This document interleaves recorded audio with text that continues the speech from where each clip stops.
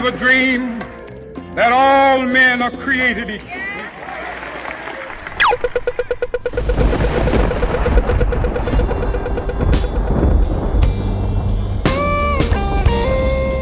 I ain't never been hurt this way.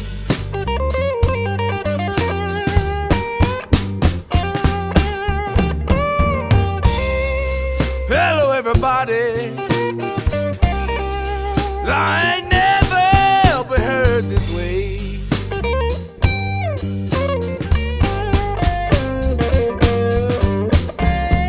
See, I woke up this morning feeling like $1 million. But before the sun fell, I felt like a penny weighing on change.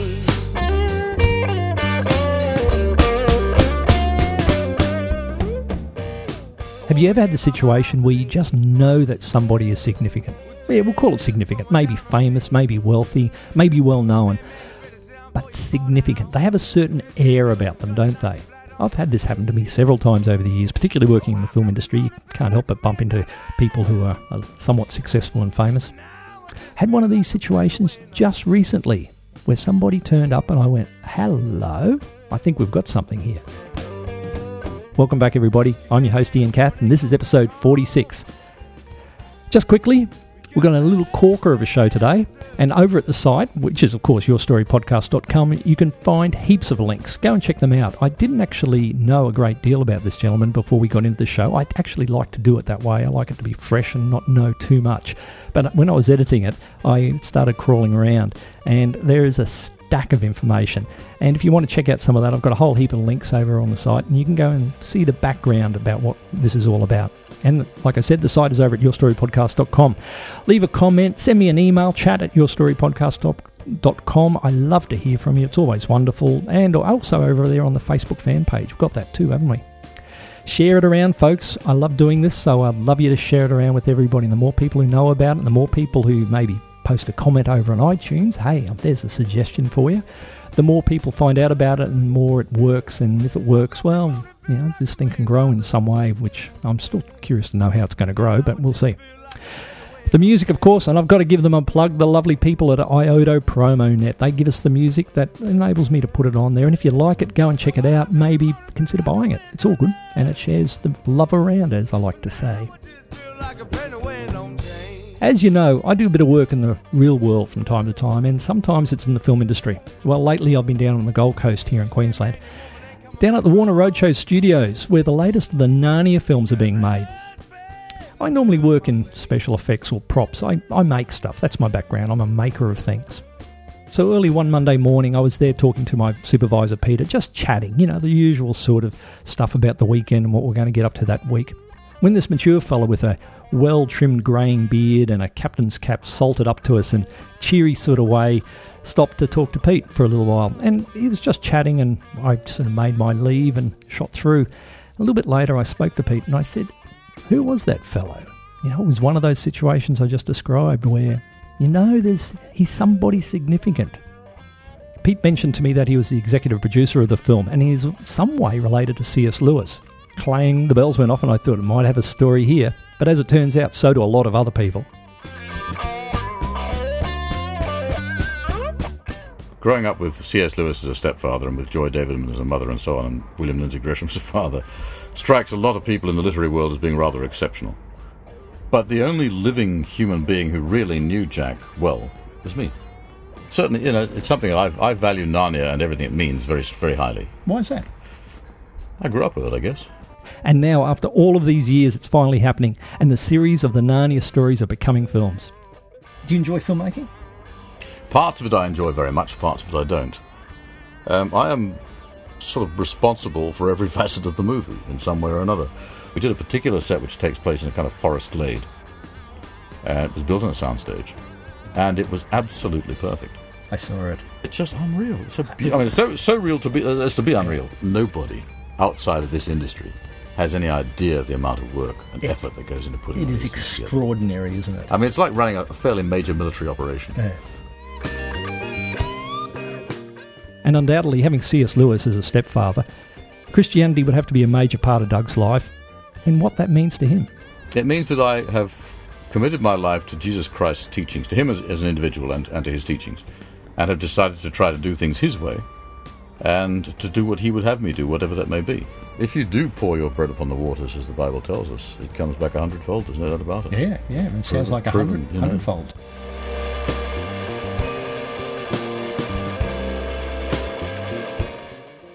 Well, let's get into it. Here's Doug's story. 28th of October. Hello, everybody. Welcome back to Your Story. I'm on the Warner's Roadshow lot at the moment. There's a movie going on here. They're doing another movie in the Narnia series. And I'm really lucky to have the executive producer of the film, one Doug Gresham. Welcome to Your Story. And I'm really keen. We don't know each other, as I've just explained to you off mic. My supervisor was talking to you and he mentioned a couple of things about you, and I thought, hello, there's got to be something here. So that's why I rang you up and asked you to come on the show. Sure. So what are you doing in Australia, first of all? Well, as you said, I'm the executive producer of this movie. But I have spent 26 years of my life in Australia. It's probably more my home than anywhere else in the world. My 3 sons live here with our 10 grandchildren. Right. So I come out to Australia quite often. But it's just, as it happens, we're shooting this one here. We weren't originally intending to. It was originally going to be Mexico, wasn't it? Originally it was going to be Malta, which is actually where I live at the moment. But that wasn't necessarily why. But everything we need in terms of locations and so forth is in Malta. But unfortunately, we had it all set up, and then, of course, the euro value rose and the dollar went down with a thump, and it became just completely uneconomic to film it there. So we then looked at Mexico. And the facilities in Mexico, one of the things they have in Malta, which is very good, and they also have in Mexico, is a huge Horizon filming tank. We could have put the whole ship in the tank and manipulated it in either of those places, which we can't do here, of course. But, when body parts start washing up on the nearby beaches, you start to worry about security. Real body parts? Yeah, bits of people. Yeah. I mean, they have a sort of criminal civil war thing going on out there. I think it's probably still going on. And it was just a situation where we realised we could not secure the safety of our people there at all. So we thought this is not quite a good idea. So then we looked for somewhere in the world where the currency was worth considerably less than the US dollar, because we're funded in US dollars. And Australia came up, and Australia has a tank here at the studios. We've got a tank. It's not huge, but it's good enough and big enough to do the job. And the currency at that time was much lower than it is now. So this became the right place to come. Okay. And it's turned out to be fabulous, actually. The crews have been great. So and the facility is very good also. The studios are terrific. Everything we need is here. So.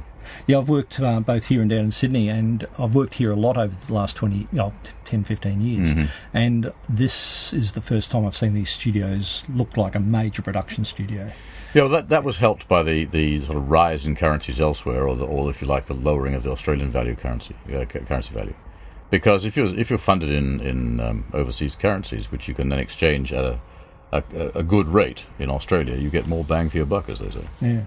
So you're here doing the movie. Is that what you do? Is that your background? Is that what background? Is that what you're into? Is executive producing films, filmmaking? Is that your field these days? Or it's a large part of what I do these days. I'm the creative and artistic director of the C.S.Lewis company, which is the company that owns the copyrights and so forth. And your involvement with Mr. Lewis? He was my stepfather. So when we founded the C.S.Lewis company, I was the sort of creative mind. And we have other people who handle things like money and legal things and so forth. So that was my job, and we decided about... all my life I've been trying to get these movies made since I was a teenager, practically. I've always wanted to. And I've been working on these projects for about 20 or 30 years, I guess, up until today. So are you the force behind getting these films produced? Yes. Right. Simple answer, yes. Yeah, it was my idea. Well, somebody's got to push it, haven't they? Somebody has to do it, yeah. It was just a job that fell to me. I inherited a moral responsibility to look after Jack's works. And I felt, to make films out of them which still carried all the important messages Jack was trying to tell us in these books. And were yet delightful movies. And I think so far we've done very well. Sort of continuing family heritage, so to speak. Yeah, I guess so. Certainly, it's something I value Narnia and everything it means very, very highly. Why is that? I grew up with it, I guess. I grew up with the Narnian stories. I loved the man who wrote them. I love the stories themselves.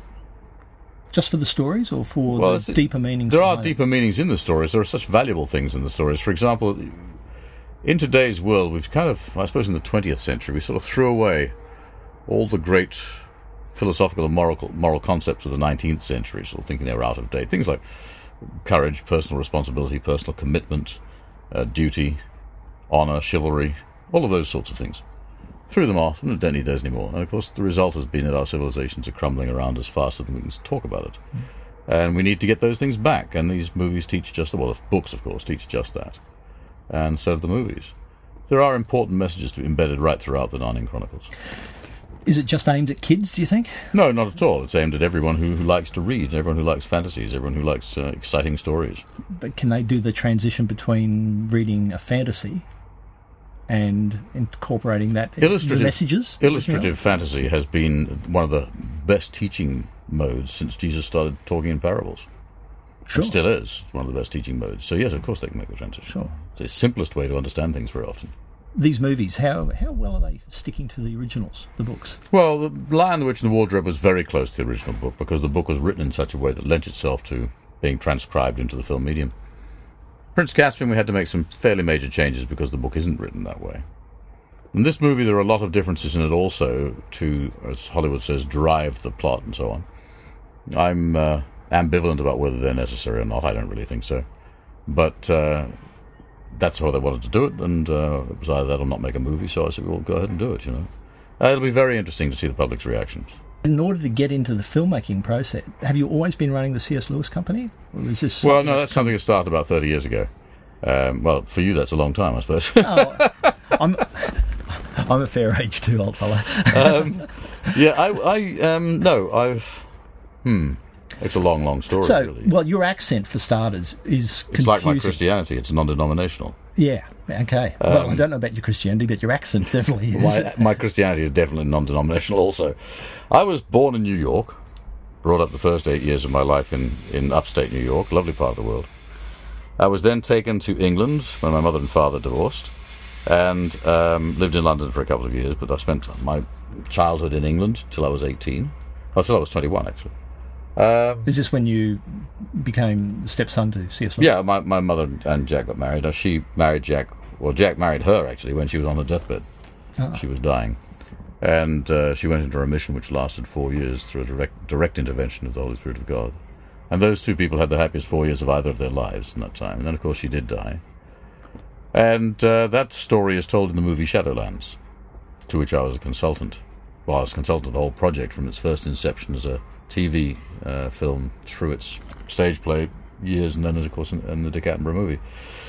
But that was my first introduction, or hands-on introduction to filmmaking, and I sort of thought it was just an interesting exercise. And then, by that time, I'd always wanted to make the Narnian Chronicles into fine films.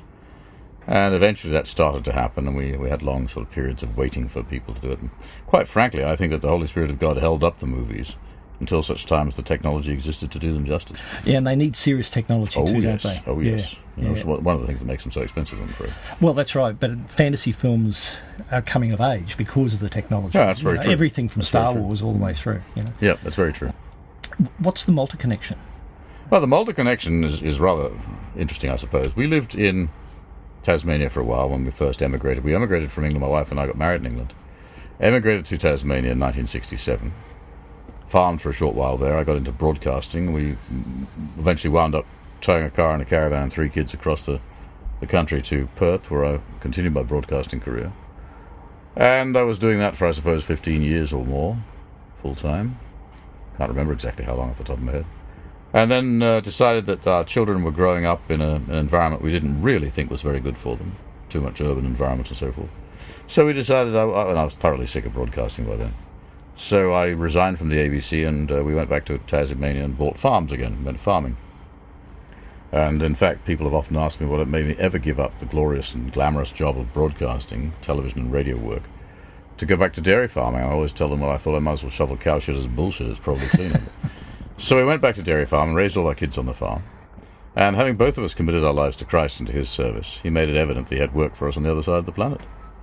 So we prayed an awful lot about where to go and what to do, and we wound up eventually in Ireland buying a mansion at a time when you couldn't give away a big house in Ireland. They were so expensive to run and very cheap to buy.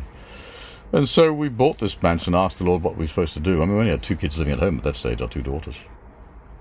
And he told us to get the house ready, and I had no idea what to get it ready for what, but So we renovated it. We gutted it and rebuilt it completely from the ground up. Spent a fortune, I suppose. Spent a fortune. Yeah.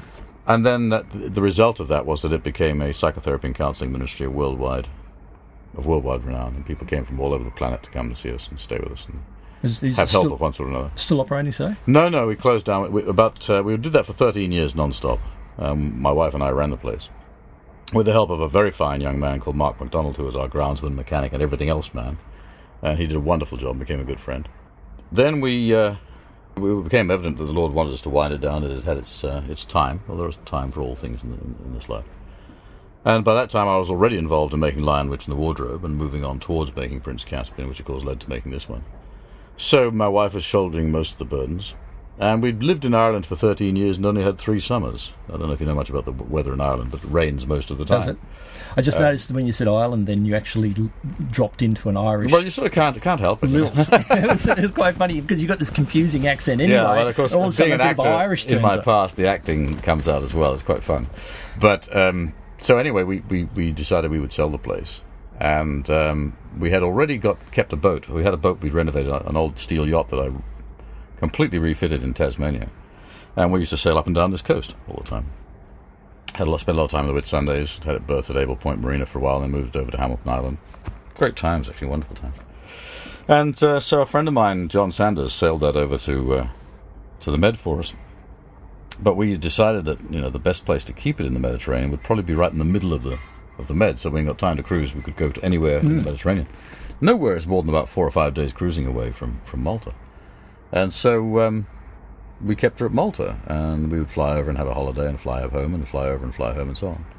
So when it finally became time to move out of Ireland, which is a cloudy, misty, dark, dank, wet sort of place, I mean, even the cars parked outside used to get moss growing on them very quickly and stuff like that. Goodness. But we decided to go somewhere where the sun shines occasionally. We knew Malta pretty well, but then had friends there and liked the place. So we bought a place in Malta and moved there.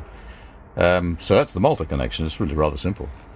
And is that's still home base? Well, we still live in Malta. My wife's just gone back there. She was here for 6 weeks, but she went back there the other day and is running the fort at home, as it were, while I'm out here looking at making movies and watching how it happens and watching what's going on. So that's how Malta came into the picture. But when we sold up the place in Ireland, the house in Ireland that we'd renovated, the guy's deposit check put me in profit. Oh, right. Well so done. that includes the cost of renovating the place and all. So wow. If you do, I mean, we ran this ministry for 13 years. We had between 200 and 500 guests a year stay in the ministry. We never charged anybody for our ministry services at all. And if you do pour your bread upon the waters, as the Bible tells us, it comes back 100-fold. There's no doubt about it. Yeah. It sounds like 100-fold too. Yeah, absolutely. Yeah. Well done. So it was quite an interesting exercise. What's the lifestyle like in Malta? I don't know anything about that place. Well, Malta's just a very large limestone rock sticking out of the sea. It has a thin but rich topsoil, which is the result probably of millions of years of upper-level dust from the Sahara Desert descending on Malta. Things grow very quickly and very well there, vegetables and so on. We grow all our own vegetables. We've been self-sufficient since we first started farming in terms of veggies and so forth. We have a big vegetable garden. It's we have to irrigate everything, of course. It's very hot in the summer, and about like it is here. In the summer weather here is similar to our winter weather in a way. It gets a little bit cooler, I think, probably in Malta than it does here, but it rains a lot and you get a lot of high winds, right? Which is similar. And the culture? The culture is such a mixture. It's a bit like my accent, actually. Malta has been conquered throughout the millennia by just about everybody around the Mediterranean. The Phoenicians conquered at one stage. The Hannibal's people, what were they called? I've forgotten now. The Romans conquered it, the Greeks have conquered it, the Persians have conquered it, the Ottoman Turks tried and were beaten back by the Maltese.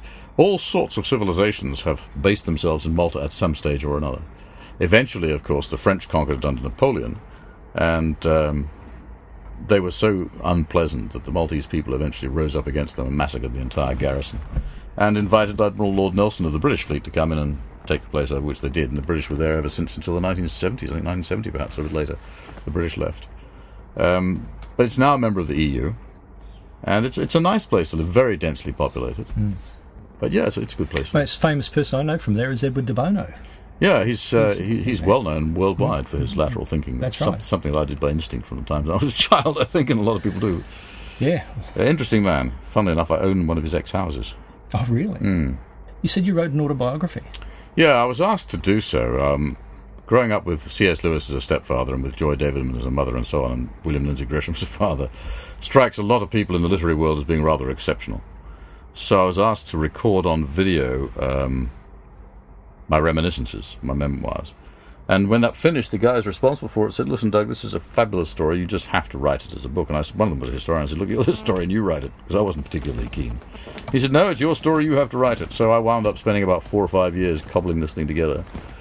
And it's published under the name of Lenton Lands, which is a word or phrase, rather, taken from my mother's epitaph that my stepfather wrote for her.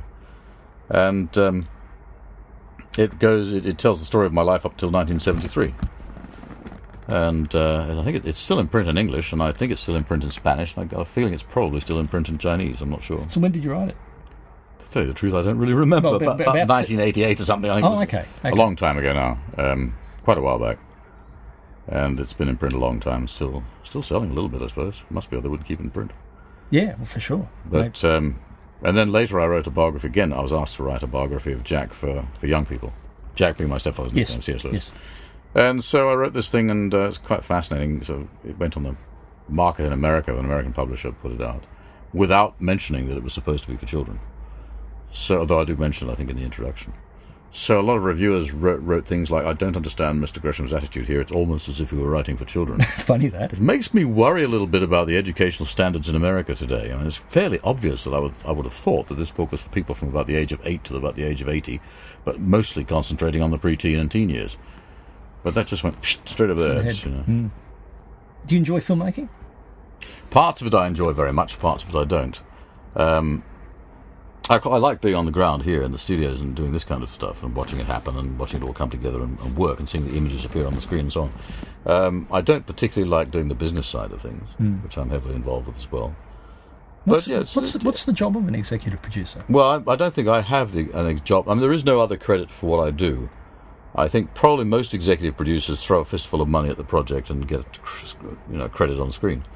I am sort of responsible for every facet of the movie in some way or another. I'm involved in the writing of the screenplay as a consultant on that. I'm involved in merchandise that goes with the movie. I'm involved in checking that everything stays Narnian. I'm involved with any games that are made from the movie, all of that sort of thing, publicity, marketing, and so forth. I've overseen all of that on the last 2. And also, of course, the actual filming itself to make sure things errors don't crop up, which occasionally do. So basically, I'm involved in every level of the thing. So did you have? It's really my project. Yeah, well, that's what I'm starting to realise. It's almost as though you're the creative pointy end of this ship. Yeah, you could say that, I guess. It is kind of. Well, actually, Mark Johnson coined a phrase or used a phrase which described it very well. We were in the Czech Republic in Prague, doing a sequence in the first movie. And the American ambassador to the Czech Republic came to visit the sets. Mark was showing him around, and he introduced him to me, and the guy said, "Well, what does Mr. Gresham do for the project?" And Mark said, "Oh, he's to blame." Wonderful. And that about sums it up, really, I guess. Wonderful. The buck stops somewhere. The buck stops somewhere, yeah. I guess it stops with me. Yeah. What do you like about a lot of people listening to this haven't actually ever been on a film lot or know anything about the film industry. What do you like about hanging out around here? Well, one of the best things about here, in particular, it's been the case on all of our shoots, actually, all of our films, but it's the people. The people, I mean, I've never met anyone on any of our locations or sets that I haven't liked. It's been a wonderful experience. I mean, an awful lot of great people work in the film industry. At this end of it, the nuts and bolts end where things happen. I think there are probably a lot of people at the other end, the top end, if you like, or depending which way you look at the project, of the industry who aren't so pleasant. But everybody I've met on this level has been great. It's wonderful to work with the people, and I enjoy it enormously. I also enjoy seeing astonishing technology put to beautiful uses. And in fact, the fact is also pretty important to me that we, as a unit, I suppose, we in this sense, meaning myself and Mark Johnson and a few others, responsible for these movies, are always pushing the technological envelope further and further with each movie we make. We're sort of always pioneering. For example, we're shooting this film totally in digital, and I don't think anybody's ever done a film of this size or scope before in digital, completely in digital. It has huge advantages and a few disadvantages, but I mean, it's an adventure to do it this way. The great people you meet, the creative people you meet, are always fascinating, as I said. But also the technology itself is fascinating. And to watch it being pushed to its very limits and then a little bit further, develop a bit more each time is wonderful. It's wonderful. It's quite exciting. Push it till it breaks and then back off a bit. No, don't back off a bit. Find out a way of doing what broke it without breaking it. Fix it and go on ahead. And that... I mean, if we tried to shoot The Lion, the Witch and the Wardrobe, even as little as a year before we did, it would have been impossible. To produce that lion on screen the way we did and have him be hugely majestic and dignified and so forth, very, very difficult to do, and expensive too, of course. And he looked magnificent. He still does. Yeah. Your faith is very strong by the sounds of it. Well, I wouldn't put it that way. It depends whom you're comparing it to. Well, you've mentioned it several times in this very short I'm chat. a Christian. I'm a committed Christian. Whether my faith is very strong is always a moot point. What does that mean? What does what mean? What does your faith mean to you? It means that I have committed my life to Jesus Christ's teachings, to him as an individual and to his teachings, and have decided to try to do things his way and to do what he would have me do, whatever that may be. Because it works. Okay. I mean, Christianity is something a lot of people don't understand. Christianity is not a matter of going to church and polishing a pew with your backside every Sunday. It's what you do every day in your everyday life. It's the charity you display in your relationships with people, even your nearest and dearest. Christianity is a matter not merely of faith or belief. It's a matter of behavior. And I think that gets lost often along the way. That doesn't mean obeying a whole bunch of rules. It means living life in a particular fashion. The fashion is exactly what Jesus told us to do in the Gospels, when he was here walking around as a human being, living with him present in our lives all the time, and therefore behaving in a way that we know he would appreciate. In a day-to-day practical sense, how do you do that? with great difficulty very often. You personally, have you got examples? Yeah, with me personally. I think probably it starts with getting up in the morning, and the first person you meet, you treat as someone who deserves your respect, and if they have any problems, you do the best you can to help them. You always be cheerful and kind and charitable to everyone you meet. And when I say charitable, I don't mean handing out money, though that can be a part of it.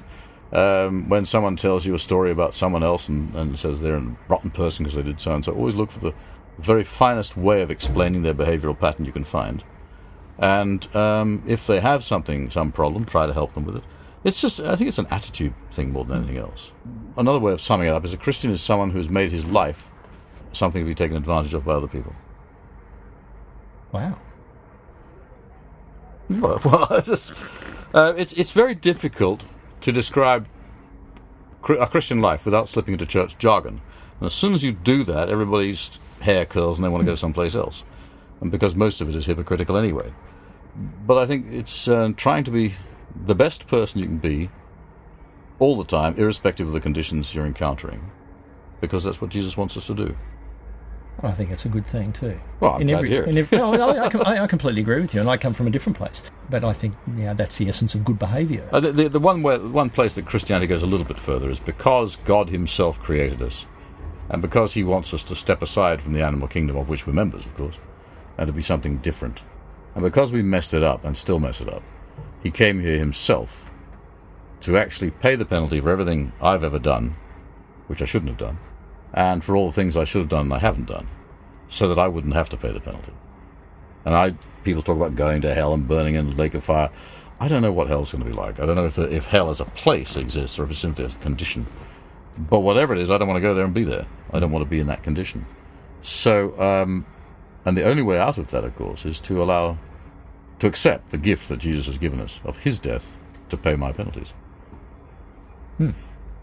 That's succinct. Well, I hope so. I try to be as succinct as possible. That works. I understand. It works for me. But also it works, as I just pointed out, with the casting of bread upon the waters, it comes back 100-fold. When you put into practice the things that Jesus told us to do, it works. Primarily, first and foremost, I guess I'm a Christian because it works. I mean, it's a fine way of living. It makes life a lot happier, but it works. It's functional. And nothing else much does. I mean, I've tried a lot of other stuff first. How much longer are you going to be here? Probably be here. I think I leave Australia on the 30th of November. Now, where does the film go then? Well, the post-production is going to be done in London, and I guess I'll be commuting from Malta to London for a year or whatever it takes. Yeah. And I mean, a lot of people don't realise quite how involved the post-production process is on these movies, but we have so much computer-generated stuff to do and so much basically computer work to change images and to put things in and take things out that shouldn't be there and so on. That post-production will take considerably longer than the principal photography on this film. A lot of people don't realise that even when it's a fully finished, closed set with everything there, they still... still put pieces in and take pieces... Yeah, that's right. There's still pixels manipulated, isn't there? We've got creatures and characters whom we cannot film on set, like Reapercheap, who is a 2-foot-high mouse, for example, one of our heroes, as it happens. We will shoot entire sequences in this film with the actors playing to an imaginary character represented by a point of space with a tennis ball in it, on the end of a stick or something, you know. It's very difficult for the actors. Fortunately, our people have been great at doing it, but and then afterwards, in the post-production process, all the imagery is put in to a set that was thought to have been perfect beforehand, but we need another character who isn't there. And all of a sudden things get in the way, maybe. Exactly, and there are things that have to be moved and so on. And we've got great people doing that work too, wonderful people. But it is kind of interesting to see a set built with incredible beauty and detail, and the sets built on this particular movie have been breathtakingly good, I have to tell you. Crews here have been fabulous.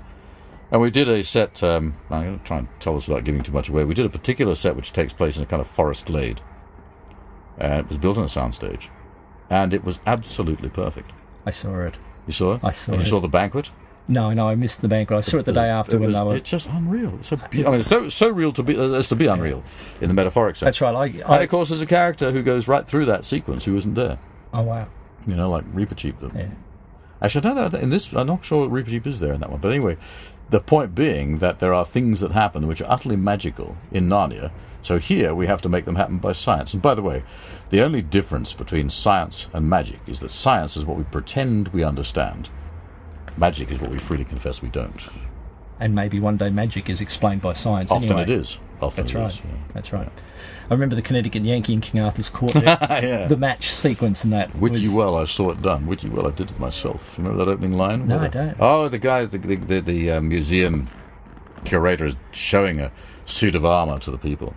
A tourist group going through the museum. And there's a neat hole exactly in front of where the heart would be in the breastplate. And he's trying to, the curator's trying to come up with some logical medieval explanation of how an Arthurian, suit of armour has a 38 caliber hole in it. And this guy in the background, this real old man, says, "Wit ye well, I saw it done. Wit ye well, I did it myself." He shot the guy. He was the Connecticut Yankee. Yeah, After he exactly. returned, I'd forgotten that. Yes. Yeah. What's next after this? Oh, you're going. It's a year or two finishing this film up. There'll be another year anyway. Yeah. This film is due for release, I think, on the 10th of December 2010. So we've got another 12 months and a bit. Okay. Yeah. Have you got the next one? Well, we've certainly. I mean, if the public support this one sufficiently, we will make the next one, and it'll go on. Did they support the last one? Well, 450 million at the box office isn't bad, you know. Yeah. Okay. Was that enough? It's a blockbuster. Let's face it, it's huge. That was enough to justify this one being made. Yeah. Right. And the first one was even better, but. So if you get the same support again... the same or more, and I expect we will get more. I think a huge amount with any movie, no matter how good the movie is, no matter how beautiful it is, how well made it is, depends on the marketing. And the last movie, quite frankly, was just not very well marketed. Oh, really? It was released at the wrong time, and it was marketed badly, and there were things that should have been done differently. That's my view, anyway. And I think we'd have done an awful lot better if we'd released it at Christmas, as I wanted to do in the first place. But anyway, the powers that be in the distributor house decided they'd do it their way, and I guess they messed up. But that's my opinion. But is the next one scripted yet? Oh no, we haven't got that. So we haven't even decided exactly which one to do yet. Oh. There are several reasons why we would go with the silver chair, but then there are other reasons why we might go with something else instead.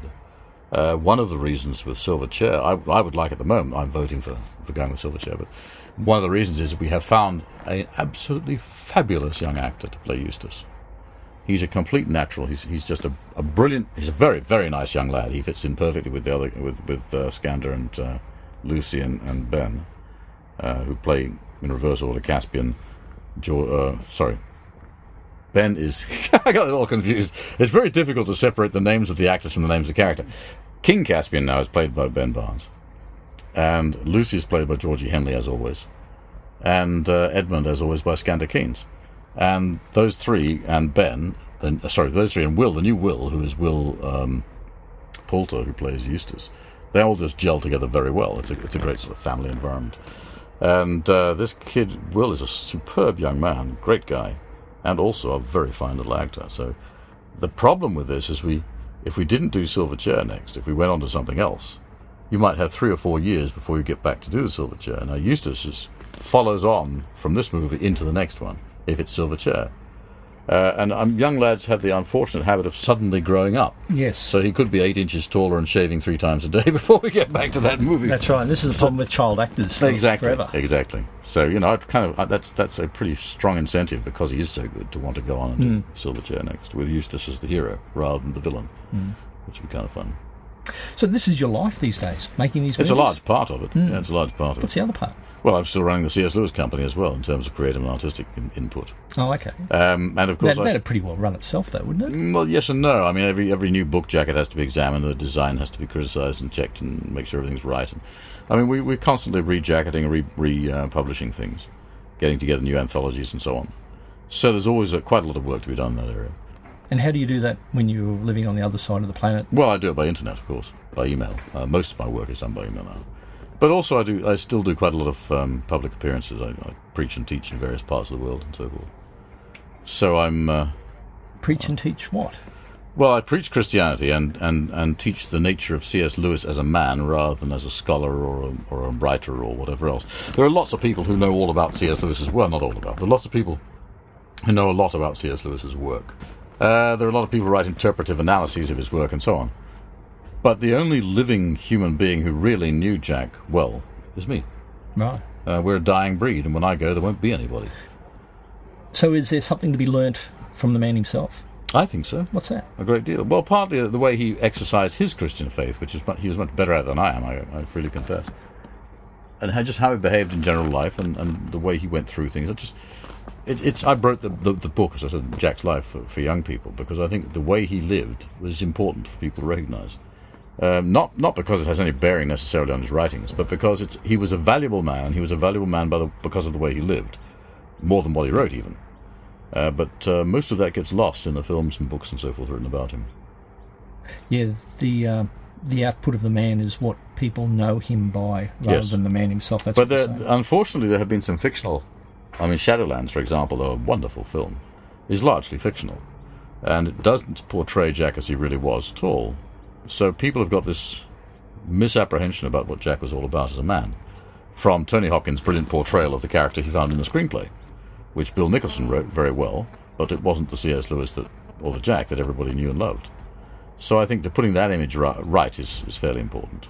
How do you do that? Like you said, go to lectures? I lecture about Jack, and I'm often, several times I've done, which I actually like quite enjoy, I've done an on-stage live interview, where an interviewer will sit down with me on a stage, and we're both mic'd up, and there'll be an audience of, 400 or 500, maybe 1,000 people.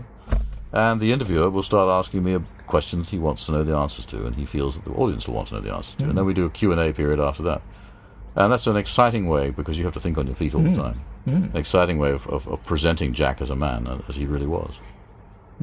How old was he when he died? He was 65 when he died. That's not that old. No, it's not old at all. He could have lived quite considerably longer, I think, probably had he had a better doctor, and had he wanted to. I think it's probably safe to say that after my mother's death, Jack's life was really an exercise in patience and obedience, more than anything else. He'd written all he wanted to write, or he felt that the Lord wanted him to write, and he'd lived a life, as much life as he felt that the Lord had wanted him to live. He was quite ready to go when he went. At 65? Yeah. In fact, he was disappointed. He went into a coma at one stage, and when he recovered from it, he felt disappointed that he had to come back. Wow. Which was quite interesting. Very interesting. It just shows how ready he was to go. Absolutely. He said afterwards, now I know how Lazarus must have felt. Yeah, well, I suppose so. Yeah. I think there are a couple of things I'd like to tell anybody in the world, and everybody in the world, and that is, when you go through life, do not look for things you want to believe in. Search for truth. The search for truth will take you into some strange places, down some strange roads. But in the end, if you follow it assiduously enough for long enough, it will lead you to truth. And that will guide your life successfully from there on. So it's the search for the truth. Search for truth is very important in every individual's life. You're not actually saying about truth. You're actually saying the search for it, the process. No, the truth itself is what you find at the end of it. Yes, but the journey there. The important thing to do. What happens? People get distracted. What I'd like to believe is, or that looks nice. This honky religion over here, or whatever it is, that looks fun. I'd like to believe in that. Or I'd like to be a scientist. Or I'd like this. Or I'd like that. But all of these things pale into complete insignificance if you search for truth itself. The end goal being to find the truth about why we're here, who we are, what it's all about.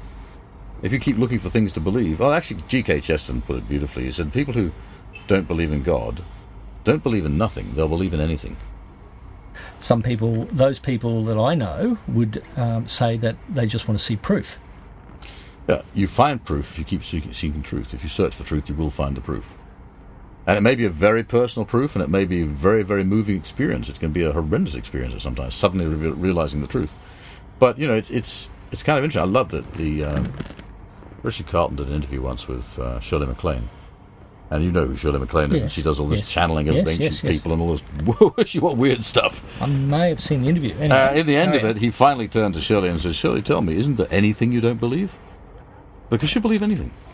Anything anybody tells her with enough conviction, she will believe. Apparently, it seems. So, this is the trap one falls into. One says, I don't want to believe in all that God stuff unless I have proof. You can't even prove you exist. You can't prove that we exist in this room talking with each other. There's no proof of that. There's simply assumption based on assumption based on assumption. And so it goes. So if you're looking for proof that God exists, there are two ways you can come at this problem. Look around. Either he exists or nothing does, or give up the idea of proof. If we could prove God existed, he wouldn't be God. If he's subject to our proofs or subject to anything in our intellects, he's not God. Omnipotent. Well, if he's subject to our proofs, we're the omnipotent ones and he's the servant. So he's not God. That's right, that's my point. Yeah, and being omnipotent, he defies our perception. Defies our understanding. Yeah. We muddle along trying to see through a glass darkly, as the Bible puts it, a dark smoked glass. We can't see things clearly yet. Where is this species called human going? What do you think? Like if you could.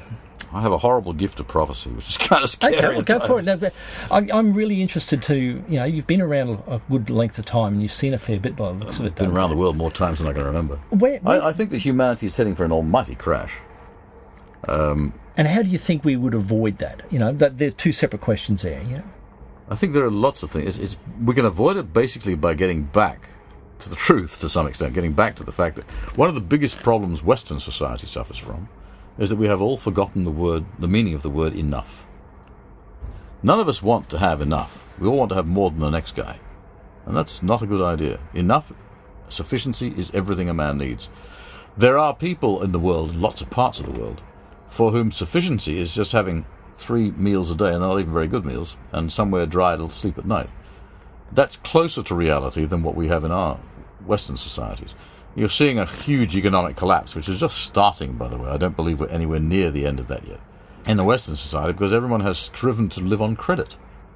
Even the banks were living on credit, as has now become suddenly powerfully evident as they collapse all over the world, with nothing to back it up. And the American answer to that currently is to print more money. Well, if you have nothing to back that money with, Gresham's Law takes place. This is a law first written out by Sir Thomas Gresham back in the 1500s or 1600s. I'm not sure when, which states that bad money drives out good. If you print money which is worthless, you lower the value of all the money which started out being worth something. And look at the value of the US dollar at the moment. Look at the value of the Zimbabwe, whatever it used to be. I saw a $100 trillion Zimbabwean note the other day. That's what happens. The bad money drives out the good. So you start off with these newly printed $1 trillion bills, or $100 trillion bills, which are practically worth a loaf of bread, if that. And they immediately lower the value of every other bill that they've ever had, which was at one time worth something. My son James worked it out pretty thoroughly. He said, you can't work through currency exchanges, and you can't think that way if you're travelling a lot. What you have to get down to is how long you have to work to earn a loaf of bread. And it kind of works out, or has worked out in the past, in most places, to be about 20 minutes. Okay. 20 minutes work will buy a loaf of bread. Okay, that's interesting. I've never heard that one before. That is the currency you have to work on. How much work do I have to do to get a feed? I've heard another standard throughout all of history is what does a good set of clothes cost? In Roman times versus today, they are still proportional to the same amount of effort. Well, James has discovered no matter where he goes in the world, and throughout his life, it's always taken him about 20 minutes to earn a loaf of bread. That's a pretty good standard to work by. That's an interesting measure. I'll have to sit down and contemplate that in different places I've been. Yeah. Well, of course, a lot of places you get a bowl of rice instead of a loaf of bread, but the staple anyway, a meal of the staple, whatever it is. Yeah. About 20 minutes. Okay. And that's pretty good. I mean, that's a pretty good standard of living. If you can earn a meal in 20 minutes, that's pretty good going. That's right. And that is a base that is actually based not on a perceived value of a very yellow, shiny metal or a piece of paper. It's actually based on something that is tangible and usable. Yep, precisely. I think probably even a yellow, shiny metal base is better than no base. I tend to agree with you. But it's still... It doesn't matter what you have. You can put it in a safe and it has some kind of intrinsic value that you can thereby judge your currency on. Something is backing up your currency. Yeah. If you just do it, just print the stuff off, your whole civilization, your whole economy collapses. It's happened time and time again. Look at Germany between the two wars. Look at Italy after the Second War. 100 million lira for a loaf of bread. Who cares, man? It's just nonsense. I think a lot of people actually would agree with you in saying that it looks like we're on some sort of greased, slippery slope here. Easy reversed. How? What's the essence in your mind of how Two things you have to do. You have to go back to work, never accept a handout for anything. 3 things, perhaps, and give up greed. I think most societies could deal with the first two. I think giving up the greed is tougher. A lot of people would say that. How many TVs do you have in your house? I don't own a TV. Good for you. That's terrific. I haven't owned one for 8 years. Good on you. If you're raising kids, the worst thing you can have in the house is a television set. And the next thing is, of course, a computer. Yeah, well, I must admit, I've got my computer. I have to have a computer for work, but as far as I'm concerned, if I was raising children, they would never be allowed to touch the computer. Right. Greed is a really interesting one. It seems to be ingrained in human society. It's a temptation, like all the others. Yeah. There are many temptations. Greed is one of the staples that the devil uses against us. Like you said, enough. Enough. What's enough in your life? Enough in my life is the ability to travel. Why? Because I enjoy seeing different cultures. You're getting a bit greedy there, aren't you? Yeah. See what I mean? Yeah. It's such a trap. Yeah. I mean, we're being particularly picky here, but it's not essential. No, that's right. And if you want to go down to base core essentials, air, shelter, food, and there's not much else, and that's warmth. Shelter and warmth. Yeah. And that's all. That's really what you need. That's all at the base level. And probably select intellectual stimulus without which you go nuts anyway. So probably some kind of intellectual stimulus, books or something. Yeah. Music or whatever it might be. Pick your poison. But then there's community. Well, how do you get community? You get community by giving up greed and stop competing. But you can get this incremental increase to a point where it becomes excessive. Of course, and there are lots of people who do just that. But again, it's enough doesn't only mean physical things. Enough means intellectual stimulus, means community relations, and so on. One of the things that I believe, and I have a really, really hard time ever convincing people of this, because they're not prepared to think long enough about it, is that all competition is evil. I agree with you completely. Do you? That's rare. I've been saying it for rare. I've been saying it for 15, 20 years. And how many people have agreed with you? I normally get huge arguments. Absolutely. But generally, if I can have my 10 minutes worth... it usually takes me a couple of hours to get people to really realise what I'm talking about. I started in the playground. Yeah. That's where that's where I believe it starts. Well, it starts by the parents and teachers teaching the playground. Well, yeah, but I have... You run faster than Jimmy. But I have no problems with... I don't have no problems with sportsmanship. That's very different to competition. I still have a problem with that, because there is always somebody hurting at the end of the day. But my ideal Olympic event would be a race from one point to another point, in which the object would be for all of the competitors to arrive at the finish line at exactly the same time, but in the shortest possible time. So the slow guys would have to be helped by the fast guys. Yeah, it's an interesting concept. Yeah, so everybody has to work together. Everybody to has get there to work as quickly as possible. The aim. Yeah, it's an interesting idea. I worked with a fellow a few years ago. He was a Kiwi stick fighter. He went to Indonesia doing stick fighting. Violent sport with these bamboo poles beating just laying into each other. He was a champion, absolute champion. He said it was the fairest sport he'd ever been involved in, because they would enter the ring and they would beat the living daylights out of each other. Yeah. But the moment it finished, they would pick each other up and they would look after each other. Yeah. And it was over. Yeah. It was sportsmanship at its But ultimate here's the big height. but. If you take that back to its origins, right back to when it started, it was never a competitive sport. No, it was a training mechanism. That's right, and it was training personality and character.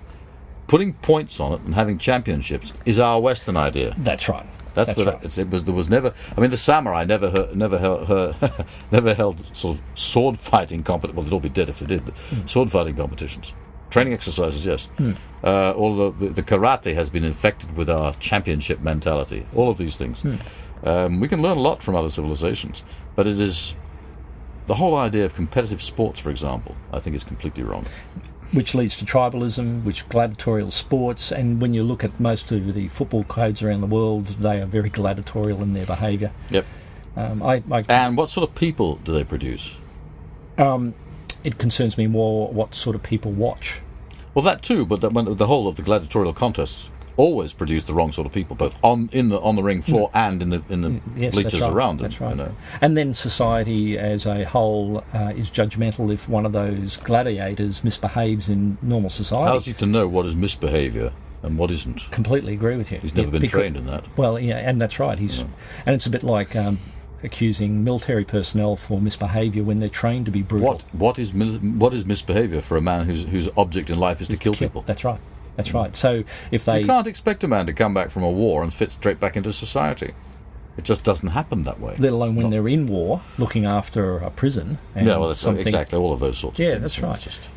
But again, one of the things that's rather silly about modern warfare, and modern attitudes to warfare, is the outcry among people when soldiers take casualties.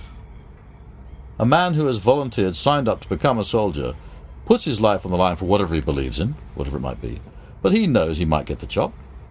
He's not out there whinging about it. He's doing a job which he believed to be important. And meanwhile, back here, people are screaming and yelling because the war is costing casualties. What else is it going to do? What else is war about? The idea of war is to kill enough of the enemy until the rest run away. And if you happen to be the enemy, you're going to get enough of you killed till you run away. That's it, man. And you only have to read a little bit of war history to realise that. Yeah. So... let's put a positive spin on this. How do we get out of this? I told you, we give up on greed. Yeah. We relearn the essentials of truth. We seek truth rather than what we want to believe in. We cease to be competitive with each other. How do we actually do that, though? Well, that's a little bit beyond me. I'm just a filmmaker. Okay, how do you do it? How do I do it? How do you do it? I don't compete. Okay, and how do you do that to impress things upon the greater world to maybe consider this path? Well, for me, it's bringing up my children as Christians, right, which has helped them enormously. And I think they're pretty good guys. You know, my three sons particularly are committed Christians. And I think you'd find the people amongst whom they live would have a very high regard for them. How do we get out of the mess we're in? First of all, we go back to work. We entirely cut out the welfare state nonsense. This is another thing, people. You've got to help people who don't, person gets pregnant out of wedlock, you've got to give them money to raise the kid. You don't. You're only encouraging to have another child to get more money. As soon as you start handing out the dole, you convert the human being into a kept animal. That's it.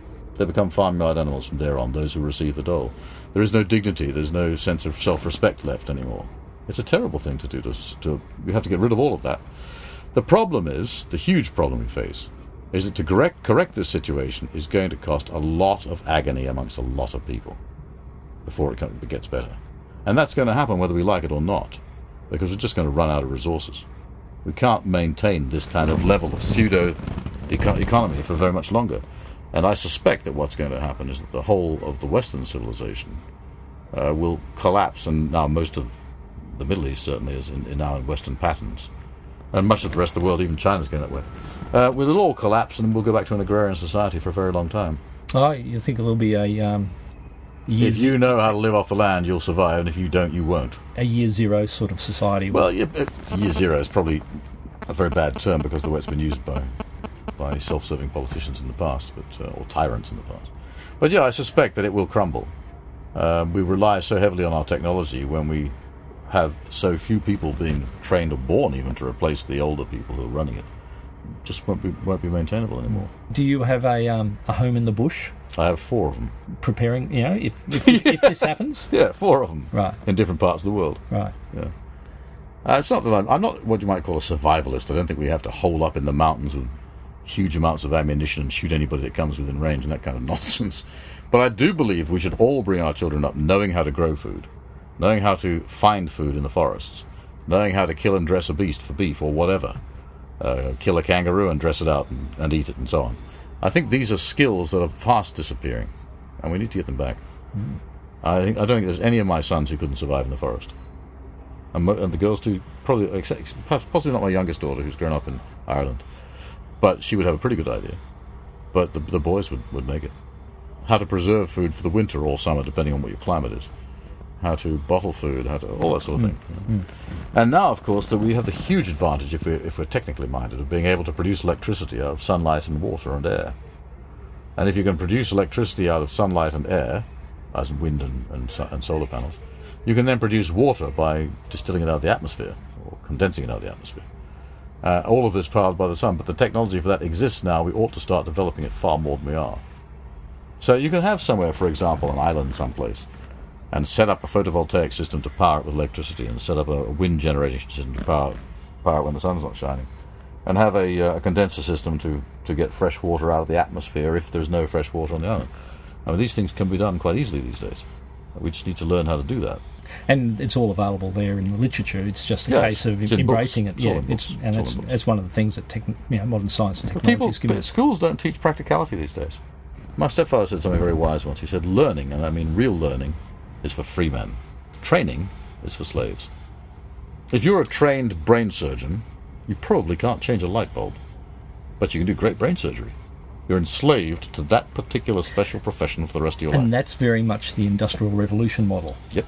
And a lot of people say the education system has got issues because it tends to... Well, I think the education system sucks, quite frankly. Because it trains people not to just be part of the world. I think the whole idea of school is completely wrong. As someone who spent 13 years working in post-child abuse trauma therapy as a psychotherapist, the whole concept of school is flawed. The worst thing you can do to a child at any stage of his life, probably up to about 18 years old, is to remove it from his parents. So what do? We send the kids off at the age of 5, and sometimes older or younger, but that sort of era, for 8 hours or more a day in the charge of one stranger with 40 of their peers. What the heck are they going to learn in that situation? The answer is very little. And how to be good little slaves. How to be good little slaves, or how to be bad slaves.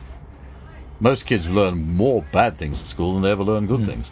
The homeschooling revolution that's taken place in America, which is something I was advocating in the States 15, 20 years ago and got howled at for, has just been proven to be the most effective way of educating children ever devised. Because you've got the constant attention, emotional and intellectual attention of both parents for certain periods of the day, and you're following a set curriculum which the government will issue with, or various organisations approved by the government will issue with, which are very good curricula. And the children who are homeschooled have been shown to top the SAT scores right across America.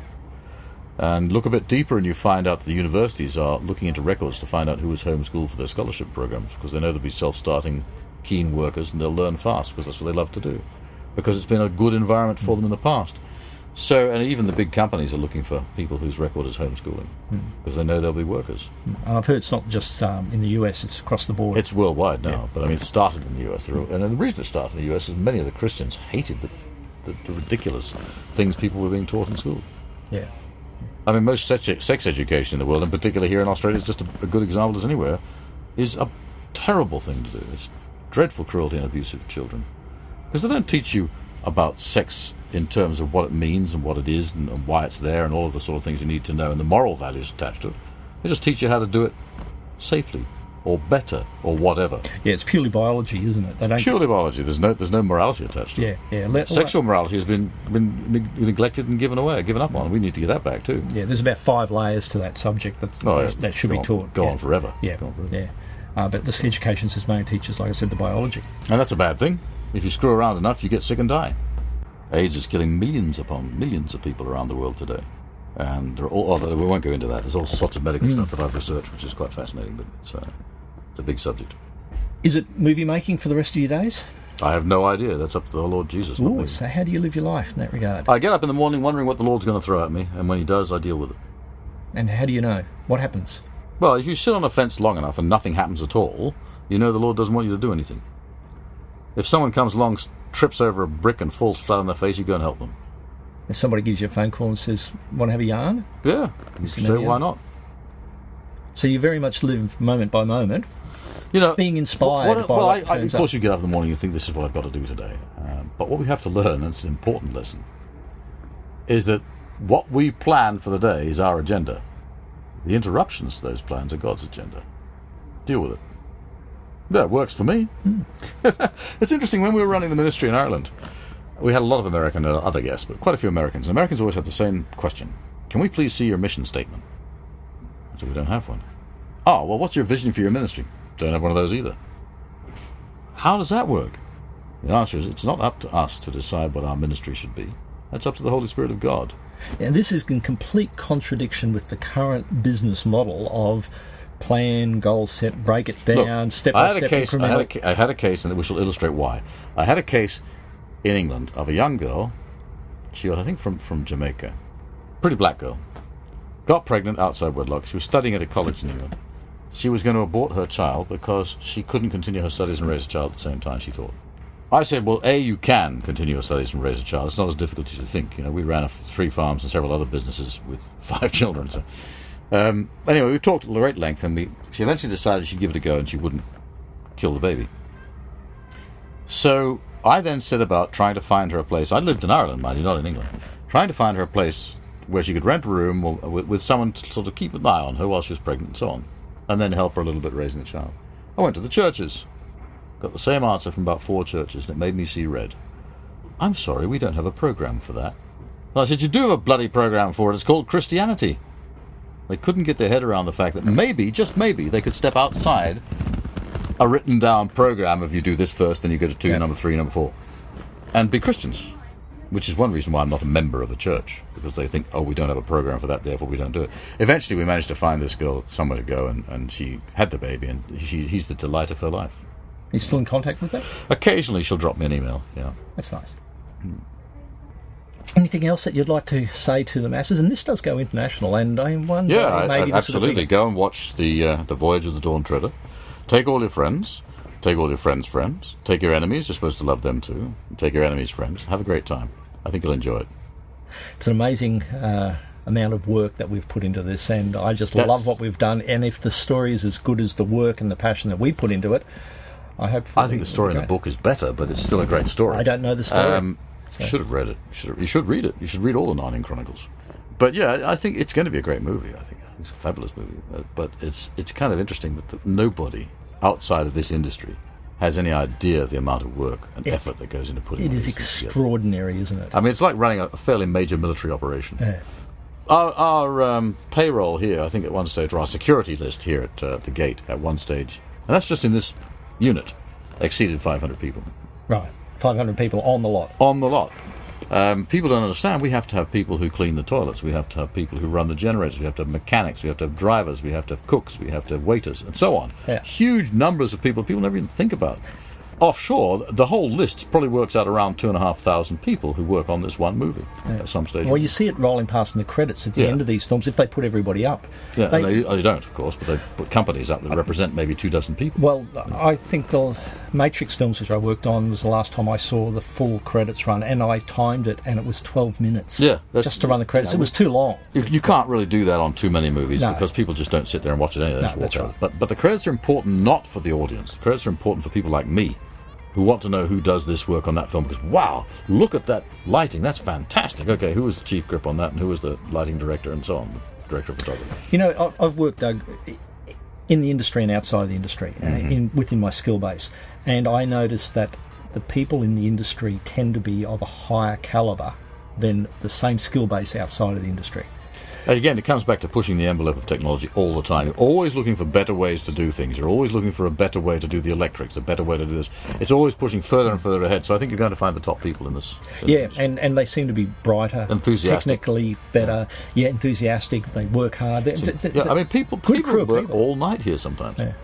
You know, all right, so they get the overtime pay, but that's not why they do it. They do it because they're fascinated with the project. They're loving working on this particular movie. They're loving working on movies in general, and they love their work. I don't think there's anybody who comes to work here in the morning not looking forward to the day. It can get exhausting, though. Of course it gets exhausting. By the end of this shoot, in another 4 or 5 weeks, we'll all be exhausted, and so we should be. Yeah. Doug, thanks very much for coming on Your Story. I really appreciate the time. You're very welcome. It's fun. Thank you.